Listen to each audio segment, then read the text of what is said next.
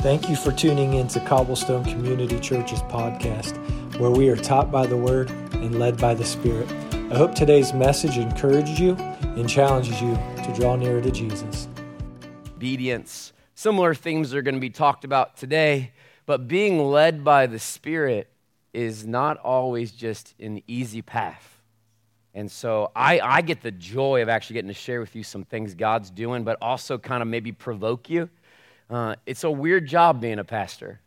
At the same time that you need to sit and love and listen, you need to coax and push and not kick, but sometimes y'all don't act like sheep, you act like donkeys, and I'm not trying to be mean, but you got to pull somebody sometimes, and they're a little stubborn about it.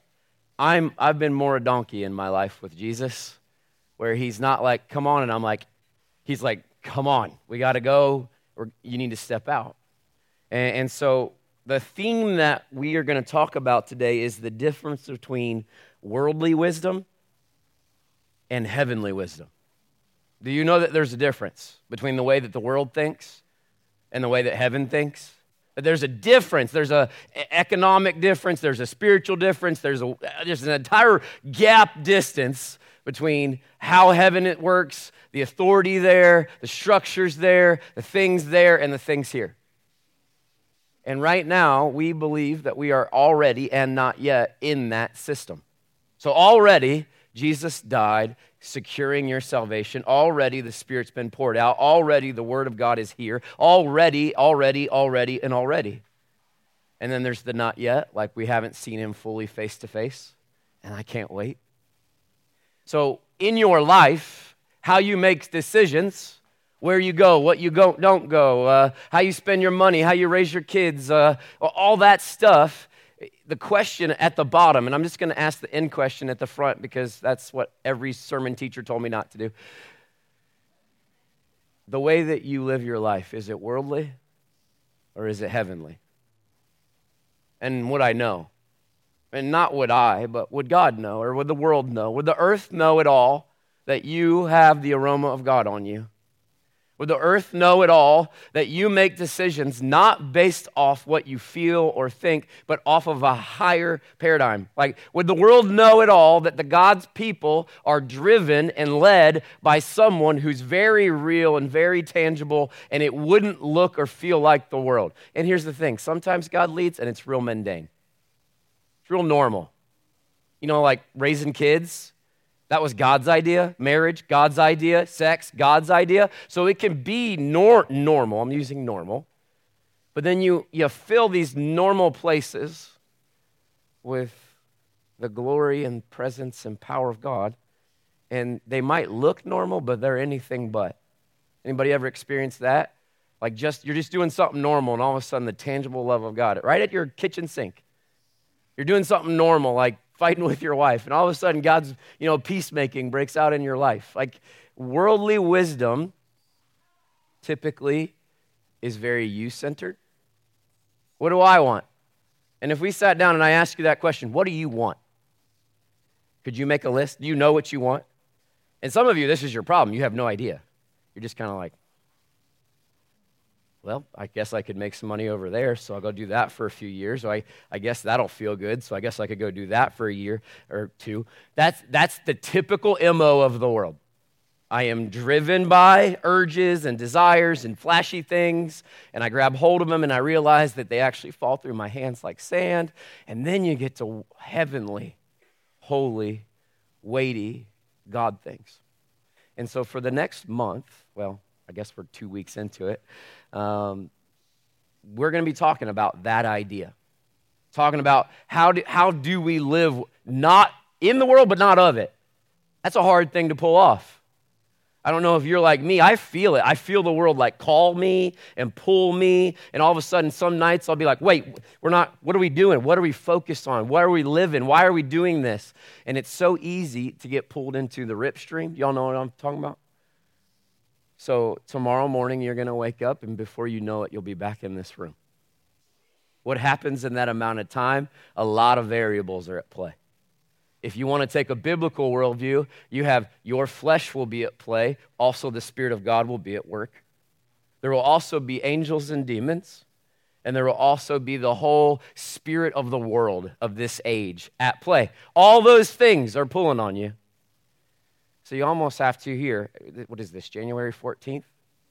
You have to make a decision right now that I'm going to go different. I'm going to set my mind on that was the opposite of what I wanted to say. You're not going to set your mind on the world. The reality is, though, American Christianity is very muddled. We've married the world. And so, I'm going to be really weepy today. You'll find out. And I don't do good with emotions. I stuff my emotions. So when my emotions come out, I can't hold them. So then there's bleh. Okay. So let's pray. And then we're going to go to John 14. Because I only have two things I'd like to teach you today. And they're two words, obedience and the leading of the Holy Spirit. And then we'll try to apply that in a practical sense and maybe challenge you to follow God crazier than you've ever followed him this year, okay? So Jesus, we love you. Your presence is sweet.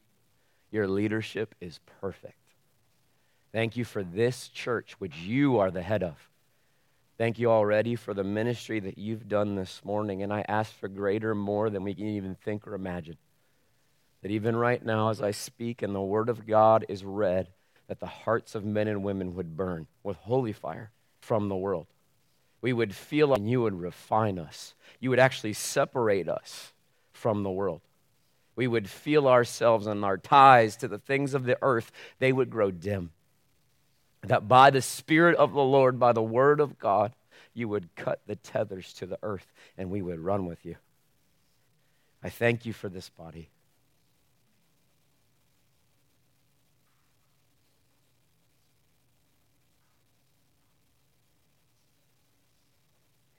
I thank you for this people who I can see love you. Would you lead them? Would you fill them?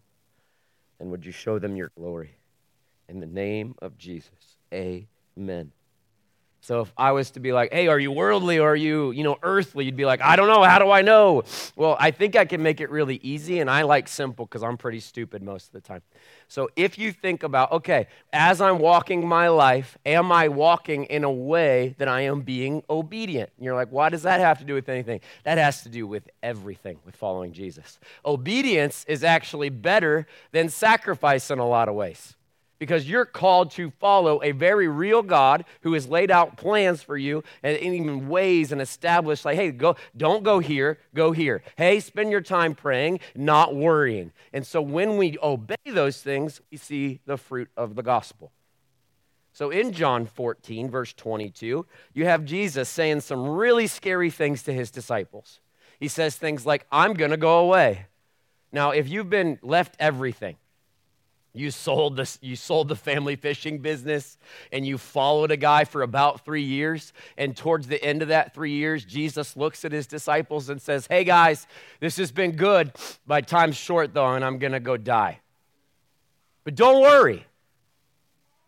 That statement itself is kind of funny, right?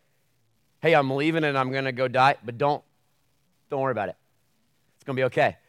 Obviously, they freak out. And he's like, but I'm going to manifest myself to you. You're going to see me, though. They're not going to see me, but you are going to see me.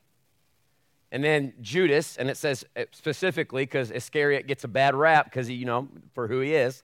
Judas, not Iscariot, said to him, Lord, how is it that you will manifest yourself to us and not to the world?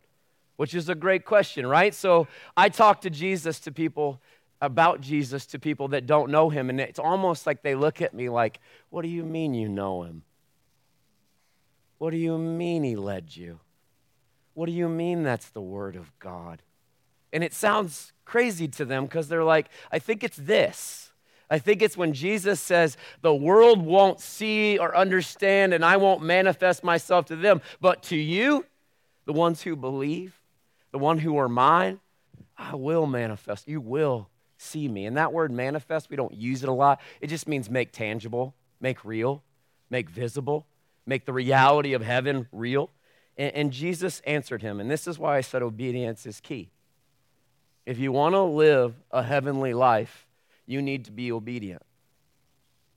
Jesus answered him, if anyone loves me, he will keep my word, and my Father will love him, and we will come to him and make our home with him. Whoever does not love me does not keep my words, and the word that you hear is not mine, but the Father's who sent me. Do you hear what he just said? And if you got into NIV where I was raised, it would say, if you love me, you'll obey me. And as a young guy, I was like, what do you mean obey? That sounds like submission. But that's not a dirty word in Christianity. That's actually that's where life and freedom and hope and the yoke of Jesus come into play. So if I followed you around, or better yet, we played your week on video screen behind me. We just got to see what you did, how you did it, who you did it with, where you went and why you went there, the motives of your heart. Would we see obedience there? That you were like, yes, Lord, I will go. I will open my mouth. I will spend my money. The reality is American Christianity, I don't know when it happened because I like to study history. We put ourselves in the middle and we said, God, we want you to bless us. We don't want to go to hell, but really we're still the central part of this. Our family, our business, our livelihood, our comfort. And very quickly, you start to, like I said, mix where things should never be mixed. But true Christianity is Jesus Christ is worthy of every drop of my life. Every drop of glory on this earth, every other earth, in the heavens and under the earth. He's worth everything. And so when we come to Jesus, this gets missed a lot because it doesn't sell well. Meaning, no, you don't get to keep your life. You get to come to the King of Glory and go, I don't have life without you.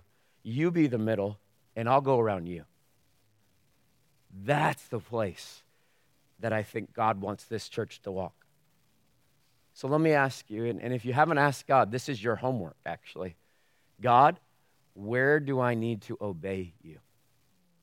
Where have I been disobedient? And the reality is, if you are in Christ in this room, and I'm praying, like most everybody, you're at church on a Sunday in America, you're like, I'm a Christian. Good, me too. But so often, I think we have this problem, this disconnect, where we don't come to the Lord a lot and go, hey, God, check my heart. Is there places that I'm not obedient? Is there places that I'm not listening for to be obedient? Because here's the reality. If you don't ask him about how to spend your money, you get to do what you want. If you don't ask him about your sex life, you get to do what you want. If you don't ask him about your Netflix binging, you can just keep doing what you want. But the heart of the Christian is, I have found what's better than all those things, and his way is higher. His way is holy. His way is perfect and pure. His way is not of the earth. And that's the rubbing point is, I won't get my way. You will not, but you'll get his. And his way has never disappointed me. It scared me. It's offended me. But when I started walking, when I was like, oh, yes, Lord, I'll be obedient, it was beautiful. I think the Lord would have some of us go, okay, am I worldly or am I heavenly? The ones tied to heaven will go, God, yes, Lord, whatever you want. The heart of every missionary I met, you know what it is? The glory of God. I want to spread the renown of Jesus to every corner of the earth. Every heart of every Christian businessman I've ever met who's truly a Christian businessman and not just a businessman with Christian stickers, but a true man of God who owns a business goes, I want God to get glory here. So how's your obedience? And if you're like, I don't think he's asking me to do anything. The only problem with that is the Bible. Just the whole thing. And I'm not mad at you. But if this feels weighty to you, I feel the weight of this because I feel the call of God. a lot of times, and I've chickened out so many times, guys, where I was like, that would cost me too much, or that would be weird, or they wouldn't like me, or they would laugh at me. Do you feel that sometimes? But the Lord's calling us not to be worldly anymore, but to be heavenly, to be salt and light, to be the aroma of Christ on the earth will make you weird. Do you know John the Baptist? Do you know? You're like, no, I don't know him personally. Do you know of him? Have you heard the name John the Baptizer? Yeah? Was he weird or normal? Somebody said very weird, right? So here's this, the Spirit of the Lord is on a man. He's the greatest man born of women ever. This is Jesus' words about John the Baptizer. And what did John do? Wore camel hair, ate bugs, came out of the wilderness looking like, the Lord's coming. Like that's the life that he was called to, and Jesus calls him great, right? All the disciples are doing the normal thing. They're fishing and working, and they flunked out of rabbi school. That's why they're fishing and working. And he comes to these rejects, and he goes, come follow me. And what do they all do? They drop everything, and people, he says, they're going to hate you. Why? Because they hate me. They're going to persecute you. Why? Because they persecute me. And the more that American Christianity tries to fit in, the more we ruin our call. Obedience to God will not make the world like you. Because there will be moments where they will cheat on their taxes, but you will not. There will be moments where they will lie to get get hired, and you will not. There will be moments where the whole earth is cheering at a football game, but the Spirit of the Lord is on you to get on your face and intercede for the nations, and you will not. You will go and pray. Do you see how obedience is not this glamorous Christianity where you have gold cufflinks, which I've never wanted, and a suit and a platform? It's obedient to one man. Jesus Christ is my Lord and my Savior. I'll follow him wherever he tells me to go.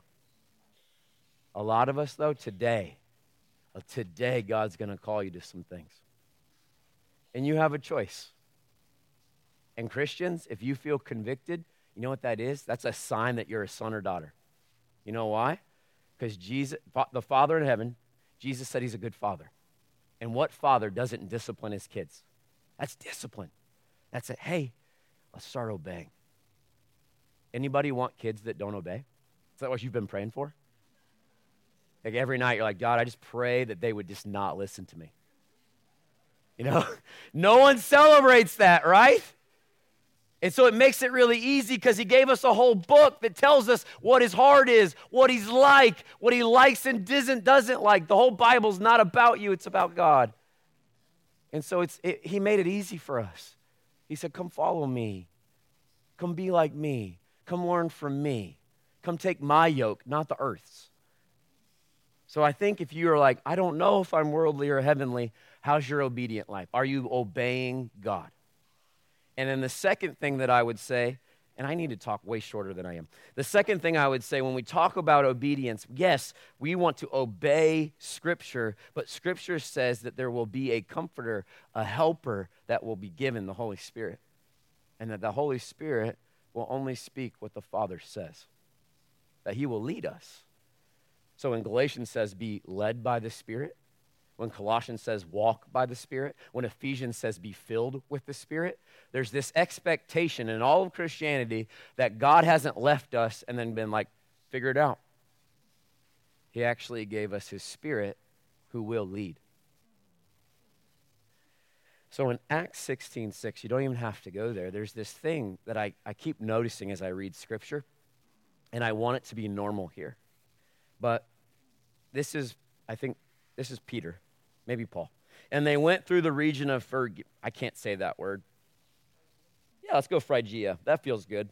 And Galatia, having been forbidden by the Holy Spirit to speak the word in Asia. Did you hear that? So these are the apostles. These are the sent ones. These are the arrows in the hand of God. Like they're getting shot to dark places and blowing up idols. And riots are starting when they show up. And then massive amounts of people are getting saved. They're just slanging the word of God. And they're just on a mission, like, I don't care where I go, I'll tell you about Jesus and the power of the cross, and Jesus is Lord. And then all of a sudden, they're going this way, and then what does it say? The Holy Spirit forbid them to go there. So that must, what did that, let's just do this. What was that? What did that feel like? What did that sound like? Was it like they hit an invisible wall? They were just walking, and they're like, I can't go. I guess I'll go there. What was that, right?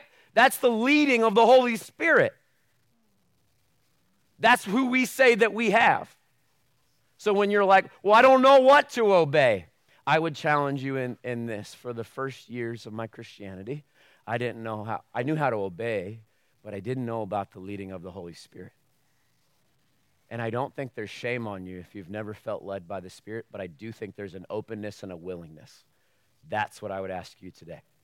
If tonight, let's just say you're in your bedroom and all of a sudden your bedroom's full of holy light, and it's an angel of the Lord, and he says, I've been sent by the God of heaven and earth to tell you that you need to sell your belongings, take your family, and go to a foreign place and pronounce the name of Jesus there. And then it goes away, fades. And after you're done being in a stupor of like, oh my gosh, I think I'm having a mental break, you realize that the God of heaven sent you an angel to tell you. That happens in the Bible, does it not?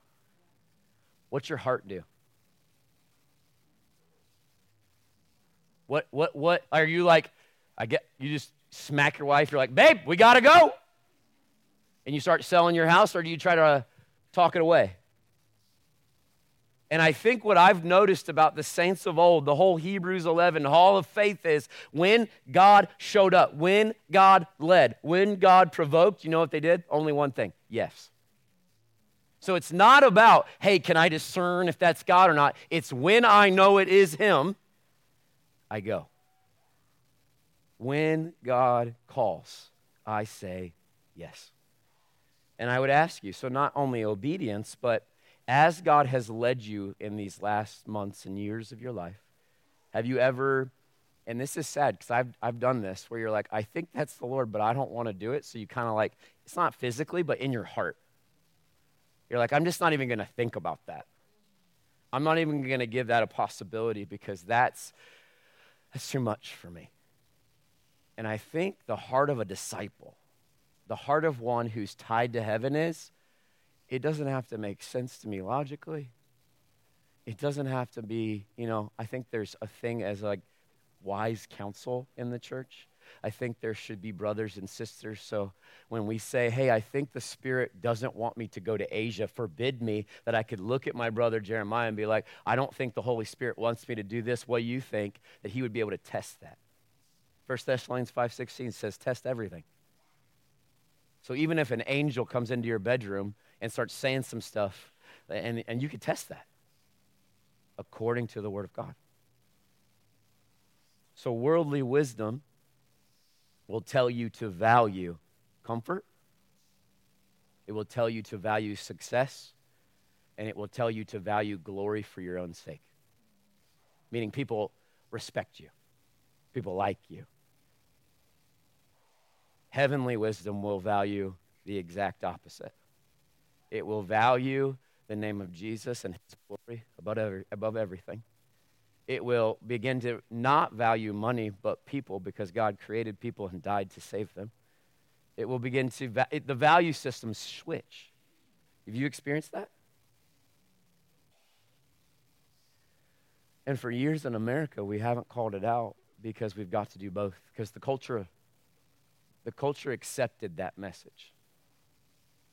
But American Christianity is dying, and what we need is people who will go, okay, God, no matter what, obedience. Okay, Holy Spirit, I think that's you. I'm going to go. That's the first two steps to walking in heavenly wisdom. So if you're like me, maybe you're like, I don't know if I have a lot of heavenly wisdom in me. Well, then I think there's really only one logical step. I think we need to get on our faces and cry aloud for the Lord to lead us and guide us and fill us and restore us and make us his again. And traditionally, when God's people have realized that they are full of the earth, or they've sinned, or they've grieved the Lord, you know what they do? They fast, put on sackcloth, tear their clothes, and cry out for God. And you know what I noticed as I studied this? That God seems to always relent. Every time. And I'm like, you know what they're doing, right, God? They're just putting on a show, and they know they're supposed to fast. And they know they're supposed to weep, and they know they're supposed to rip their clothes. And then like 2 paragraphs later, they're doing the exact same stuff again. But God's gracious and generous, and his faithfulness far outreaches ours. And I don't know if you've heard this, but we are going to be fasting. And if I could put some emphasis on it, I would call you to fast these next 2 weeks. Over and again through the Bible, Solomon does this, David does this, Jehoshaphat does this. All the kings of Israel, at one point in time or another, they call all the people and they go, call a fast. And usually it's because there's a foreign army about to invade, and they're like, oh, pull the help button. It's like smash in case of emergency. That's what they do. God's people have always understood that prayer is this normal behavior, but when things hit the fan, you better start fasting. And there's a mixing there, a fasted prayer where I will put aside sustenance and comfort. Anybody of you ever not eaten even just like a couple meals in a day, and you get home and your whole family's like, boy, you are not a nice person? Anybody? Like, can we be like the whole like eat a Snickers, you're not yourself, that whole thing?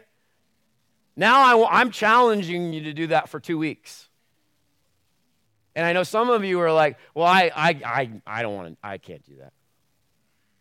And I feel the weight of this, because I would ask you to fast, that we would be a church that would be so heavenly minded that the earth would be marked forever. I'm not going small on this fast, like just make me feel your love a little bit more. I'm talking like full torn transformation. Oxford knows the name of Jesus. We see God in his glory. You can't even walk out of here because the glory of the Lord's so thick, you got to crawl out of this room. You're like, that's intense. I'm an intense person. And if we're going to fast and cry out to the Lord, ask for greater things than you can think or imagine. And so I want to lay a framework for fasting. And so go to Matthew 9, verse 14. This is Jesus' words. Funny thing is, when you talk about fasting, if I was to invite 3 different people I know in this room to tell me what's fasting about, I'd probably get 3 different answers. Because if you come from a charismatic background, you're going to talk about travailing. And if you come from my background, you're going to talk about like a spiritual discipline.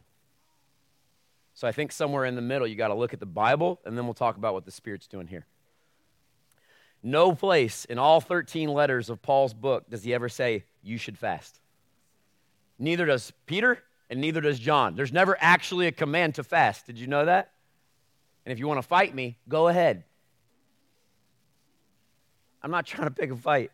I'm just saying it's interesting, though, that for the last 2,000 years, Christians have fasted. It's interesting that the 2,000 years before that 2,000 years, the Jewish people, they fasted. Now, they do have commands. So why do we fast? Well, let's start with Jesus. Then we'll look at early Christians. And then we'll look at, hey, here's some examples in the Bible of why they fasted. And then maybe we'll get a baseline for why we should. Well, number one, I don't know if you know this, but Jesus himself fasted. How many days? 40. That's a long time. That's not what we're doing. We're doing 14 days. So just turn Jesus' numbers backwards. I don't know. That was a bad joke. Anyway, Jesus fasted 40 days and 40 nights. The Holy Spirit comes on Jesus like a dove at his baptism, and then immediately that same Spirit leads him into the wilderness to purge him of all things. No food, nothing. And he's out there, and then he's tempted at the end of that. I'm tempted by like a smelling good food after 3 days of fasting. I don't know how Jesus does it, but he's our example, is he not? And Jesus fasted. Jesus also gave these instructions about when you fast, not if, but when you fast. Don't go out on the streets and make a big deal. Don't look like you got greasy hair. Wash yourself a little bit. Do things in secret in your prayer closet so God will see your heart and he'll respond. This is Jesus teaching on prayer, on fasting, on these disciplines. And then finally, he's speaking about his departure, and he says, then they will fast once I'm gone. That's what I want to read to you, Matthew 9. So John's disciples, John the Baptizer's disciples come to Jesus and his disciples. Then the disciples of John came to him saying, "Why do we and the Pharisees fast, but your disciples do not fast?" And Jesus said to them, "Can the wedding guests mourn as long as the bridegroom is with them? The days will come when the bridegroom is taken away from them, and then," did you hear it? "Then they will fast." Is Jesus bodily with us right now? Then we will fast. And I think I've always had people try to dissect this. What's Jesus saying? I'm with them. My presence is with them. Here I am. They don't need to fast or mourn or long because they have my presence.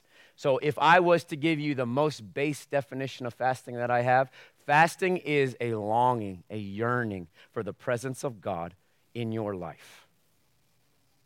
It's going, I have a deposit, but I want more. I have promises, but I want to see them.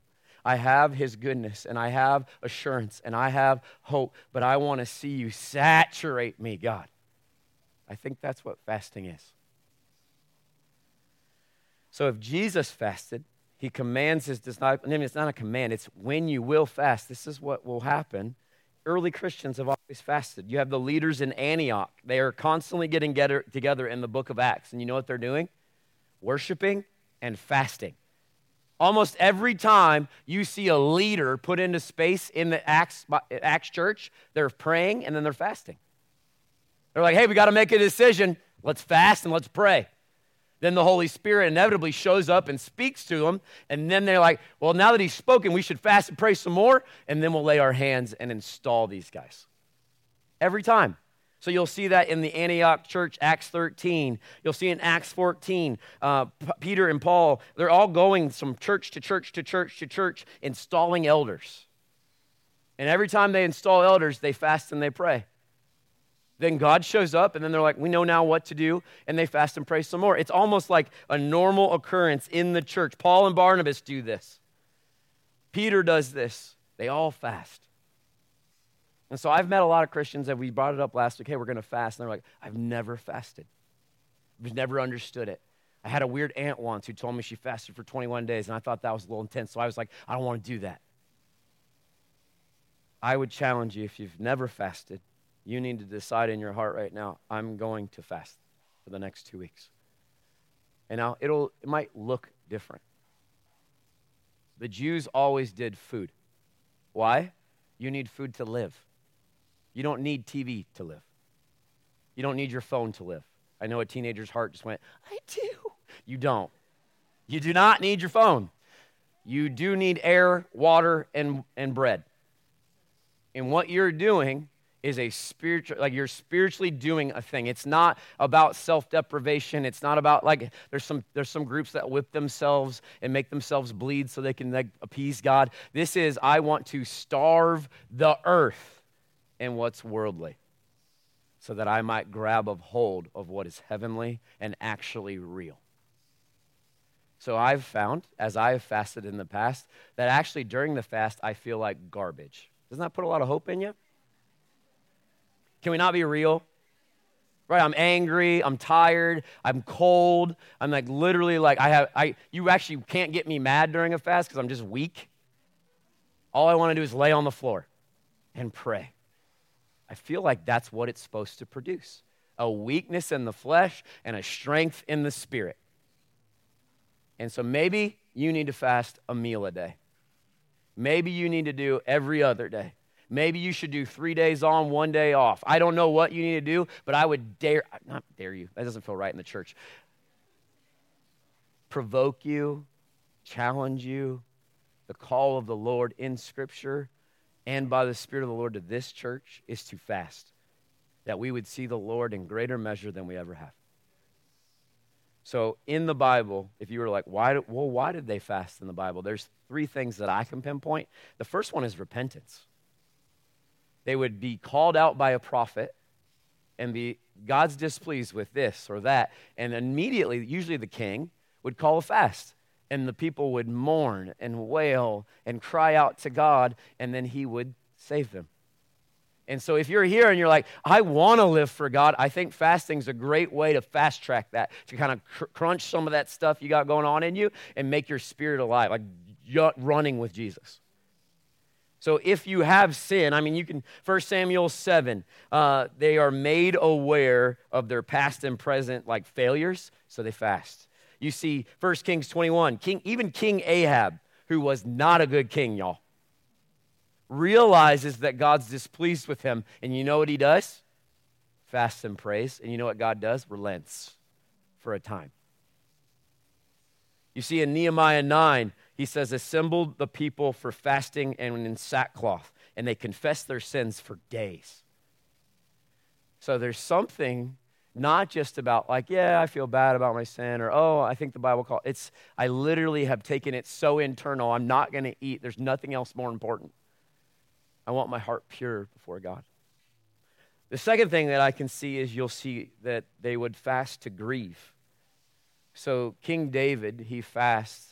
He's getting punished for his behavior with Bathsheba, but he doesn't want his child to die. So he's fasting and he's mourning and he's weeping and he's grieving. So it's a little bit of repentance, but it's also grief. And then finally, when the child does die, he gets up and he washes his face and he says, the Lord be good. The Lord's good and I trust him.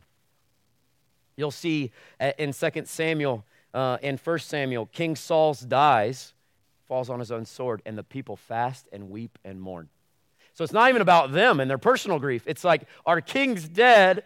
Let's weep and let's mourn and let's fast. David and his mighty men do the same thing when they hear about King Saul. They fast, they weep, and they mourn. There's grief. Psalm 69, David says, I've wept and I am humbled, and I've humbled my soul with fasting, with not eating. So repentance, grief, and then the final one, I think you can see clearly through Scripture, and there's so many examples where God's people were like, we need God's favor, we need God's direction, we need God more than we need life. Let us fast and seek him.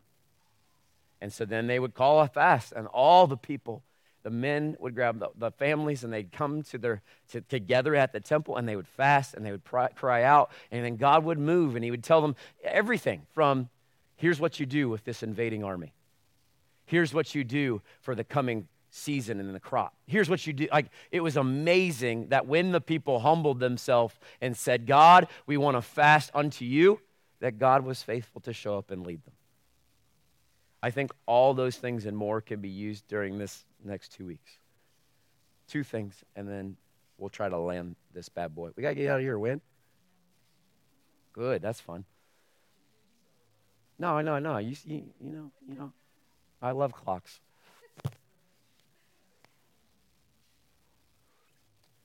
Christian fasting is always God-faced, God-word.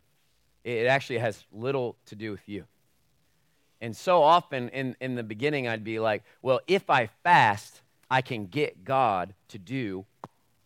And that's a really, really dangerous motivation to fast. The baseline motivation of Christian fasting is, your will be done, your kingdom come. And Christians for thousands of years, like I said, they were like, we need his help, we need his favor, we need his guidance, we need his presence, we need him more than he needs us. We need him more than we need food. And that was how they all entered into fasting and prayer and repentance and grief and seeking the favor of the Lord. And then he would lead. And I expect he's going to lead in the 2 weeks more than we've seen in a while. John Piper says Christian fasting is unique. And this is what he said. He says, in fasting we confess we are not home yet, and remember we are not homeless. So in some sects and some cults, they'll fast to try to appease their gods. Jesus Christ died on a cross to appease all that is needed. Meaning, I'm not homeless. I know where I'm going. And I'm not fasting to get my way in. I'm not fasting to earn God's favor, and I'm not fasting because I don't know if I'm saved or not. I am fasting because I want to be more his than I am right now. And the testimonies that I could share, I know Mike Shea would share you one. I know I could tell you one. I know Terry Barrett could tell you one. I know Jeremiah. Almost every person that I interact with a lot could tell you a testimony. I fasted for my son, and I saw God break through. I fasted over my own sin, and I found that I didn't love the things of earth as much anymore, and I loved God better. I found that I was more a man of God or a woman of God than I have ever been. So will you fast with me? Will you? And I know some of you are like, I'm not fast. That's fine. I say that because I think in the next 2 weeks, I kind of need you guys. This is where the tears will come. I would not be a good shepherd if I was not willing to do everything I just told you. So if I go, hey, obedience is key, but I don't obey, what kind of shepherd am I? And if I go, hey, the Spirit of the Lord will lead you, you can say yes or no. And I said no, I don't think I'd be a very good example. So for the last 17 years, I've been the pastor of Cobblestone Community Church. It's been an honor. I don't think I will be for much longer. So about 2 months ago, I was on my face and I was praying at a retreat that was designed to listen to God, which I love because I don't like going to retreats where they're like yelling at you or trying to force you to just sit before God and ask him. So I sat before God and I said, God, what do you got next for me? And I heard some things and I was like, oh, those are good. Things like, you're not going to be tired as you do this thing. And I was like, I don't want to be tired. Good. That's great. Thank God. And it was the last thing. It was the voice that if you know, you know, like the sweet whisper of the Holy Spirit. And he says, you're going to step away, but not for the reasons you think. So don't be afraid. I'm with you. And in that moment, I know that doesn't sound like a lot, but it was like a waterfall of God is going to take you and put you away from teaching and away from a stage, and he's going to put you in a prayer room and over prayer ministries, and you're just going to intercede and be God's there. And at first, I started weeping in the room I was in, and I think Dave Baird knew when it happened because I started crying and wailing almost, this is going to change my life, this is going to change my life. And so I'm at a moment now where it's sorrow or grief, but extreme joy. So I'm going to follow God. And so in the next coming months, so somewhere through February will be one of my last sermons. And there's a lot of details, and as we've learned, I'm not good at details. But there's a poem that kind of sums up what I would leave you with. And it's not mine. It was an unknown poem on a guy from one of the Great Awakenings. And it just says, I heard a call, come follow. That was all. Earth's joys grew dim. My soul went after him. I rose and I followed. That was all. Will you not follow if you hear his call? And so, church, I want you to follow Jesus, not a man. I've never wanted actually to be this. I wanted to be a 50-year-old weird youth pastor. And I'm not joking. I fell in love with Jesus at 17, and all I wanted to see was teenagers fall in love with that same Jesus. They realized that drugs and sex were nothing compared to him. That's all. And then in some turmoil in this church, some like 14 years ago, all of a sudden I found myself an adult pastor, and I don't even like adults. And it's been a joy. And so for 7 years, I did what I was taught. I preached the Bible. I fought the charismatics. I was like, God, I'm your man.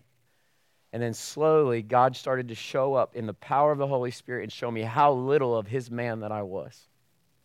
And he broke me. And then he started to do it here, and it's had some highs and some lows. People have left, people have come, and I have to tell you, I love you.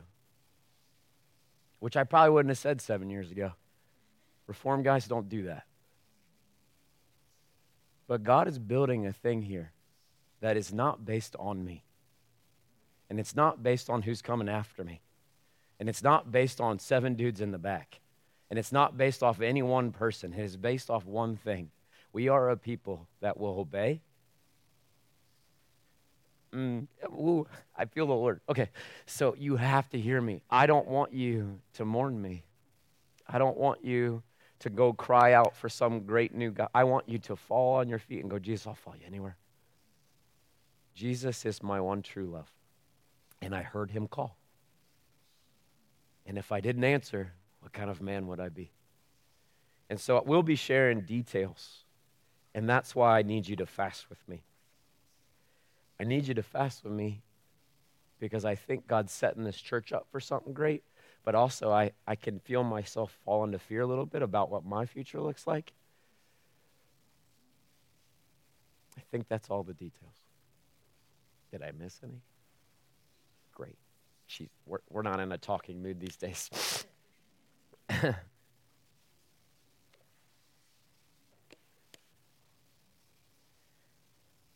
Fast for the glory of God to be here.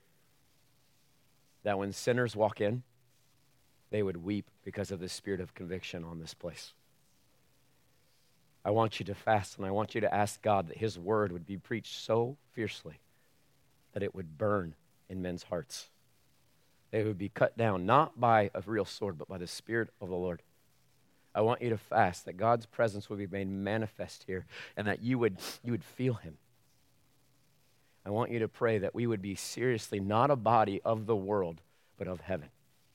And that when people come here, they're like, you guys are different, but it's a good different. And so in these coming days, I know there's going to be a lot of questions, maybe. The elders are all going to be available today. And if you're in one of our elder small groups, you can ask them. None of this is secret. I think I got to do a little bit of like, hey, this was God told me, not they told me. I have no scandals, I don't think. It's also not because I'm tired of this. I've loved this.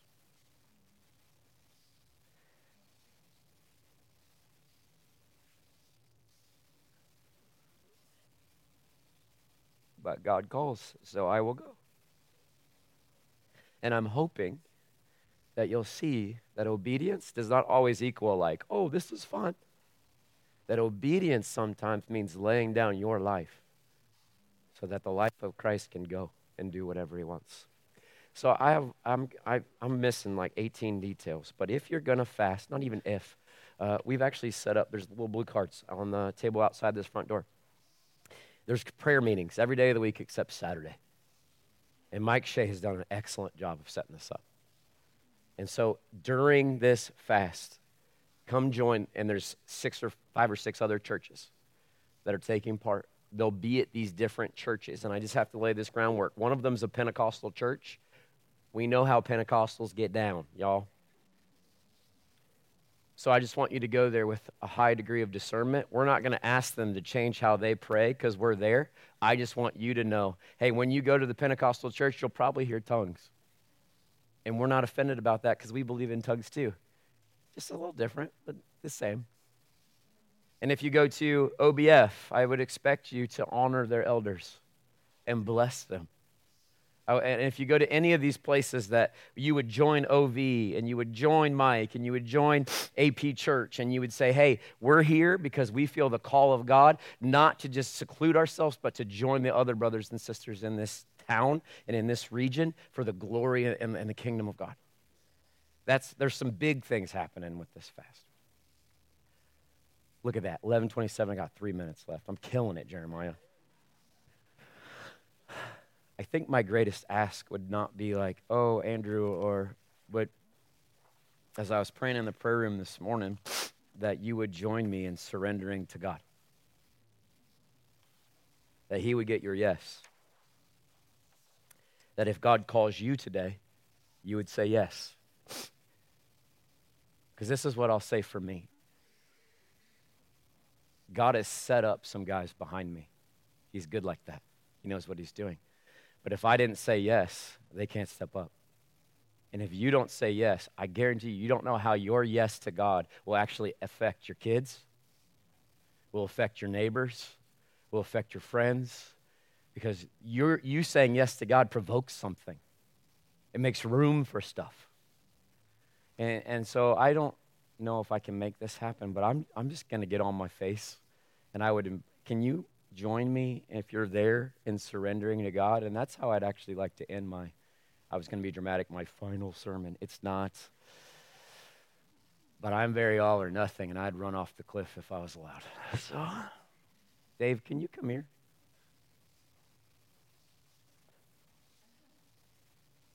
Hi, friend. He's just going to start worshiping. And then I'll fade away, and it's almost 11:30, and that'll be time to get your kids. You can always get the kids and come back in here and worship. Prayer teams are going to come up. Elders to be around.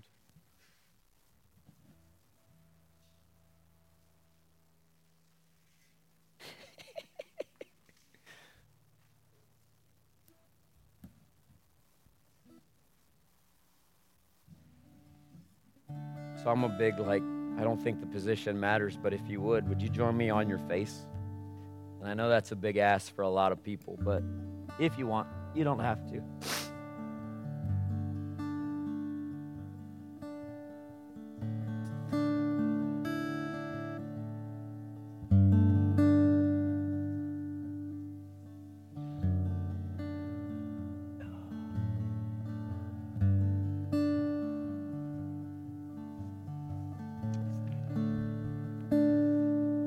Church, the safest place is on your face before Jesus.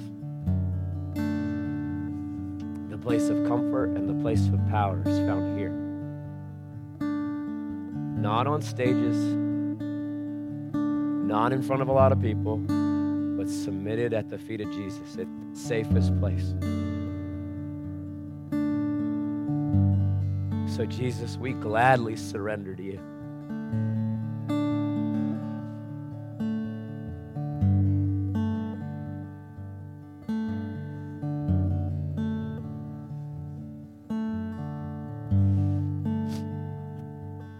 Take our lives, God, and glorify the name of Jesus. Take these men and these women and lead them by your Spirit. Give them willing hearts, hearts of obedience. May Cobblestone forever be a church that's not of the world, but that is of the kingdom of heaven. We surrender all. We give you everything, God, our yes and our money and our kids. You, Jesus, have the words of eternal life. Where else would we go? So if by my life or by my death you get glory, glory to Jesus Christ. Help us not cling to the things of earth, our comfort, or anything, all those joys of the earth, but cling to the heaven. For those that are face down and even those that are not, come and consume these sacrifices. Take these living sacrifices and put your fire upon them, God. Burn them up. Use them for your kingdom and your glory. May your kingdom come and your will be done in their lives, their kids' lives, and their kids' kids' lives. May the generations hear of Jesus and Jesus alone. We install you as King today. There's no other name we want. So right there in your seat, you got to make a decision. Will you give Jesus everything? And will you tell him if so?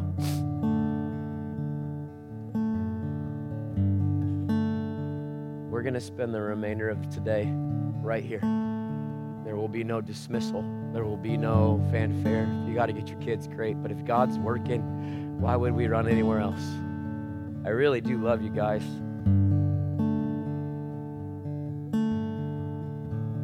Thank you for letting me be your pastor.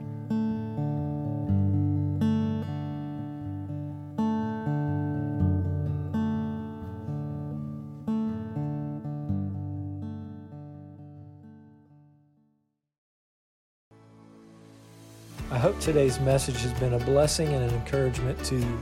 If you would like more information, you can find us at www.cobblestonechurch.com. Have a great week and God bless.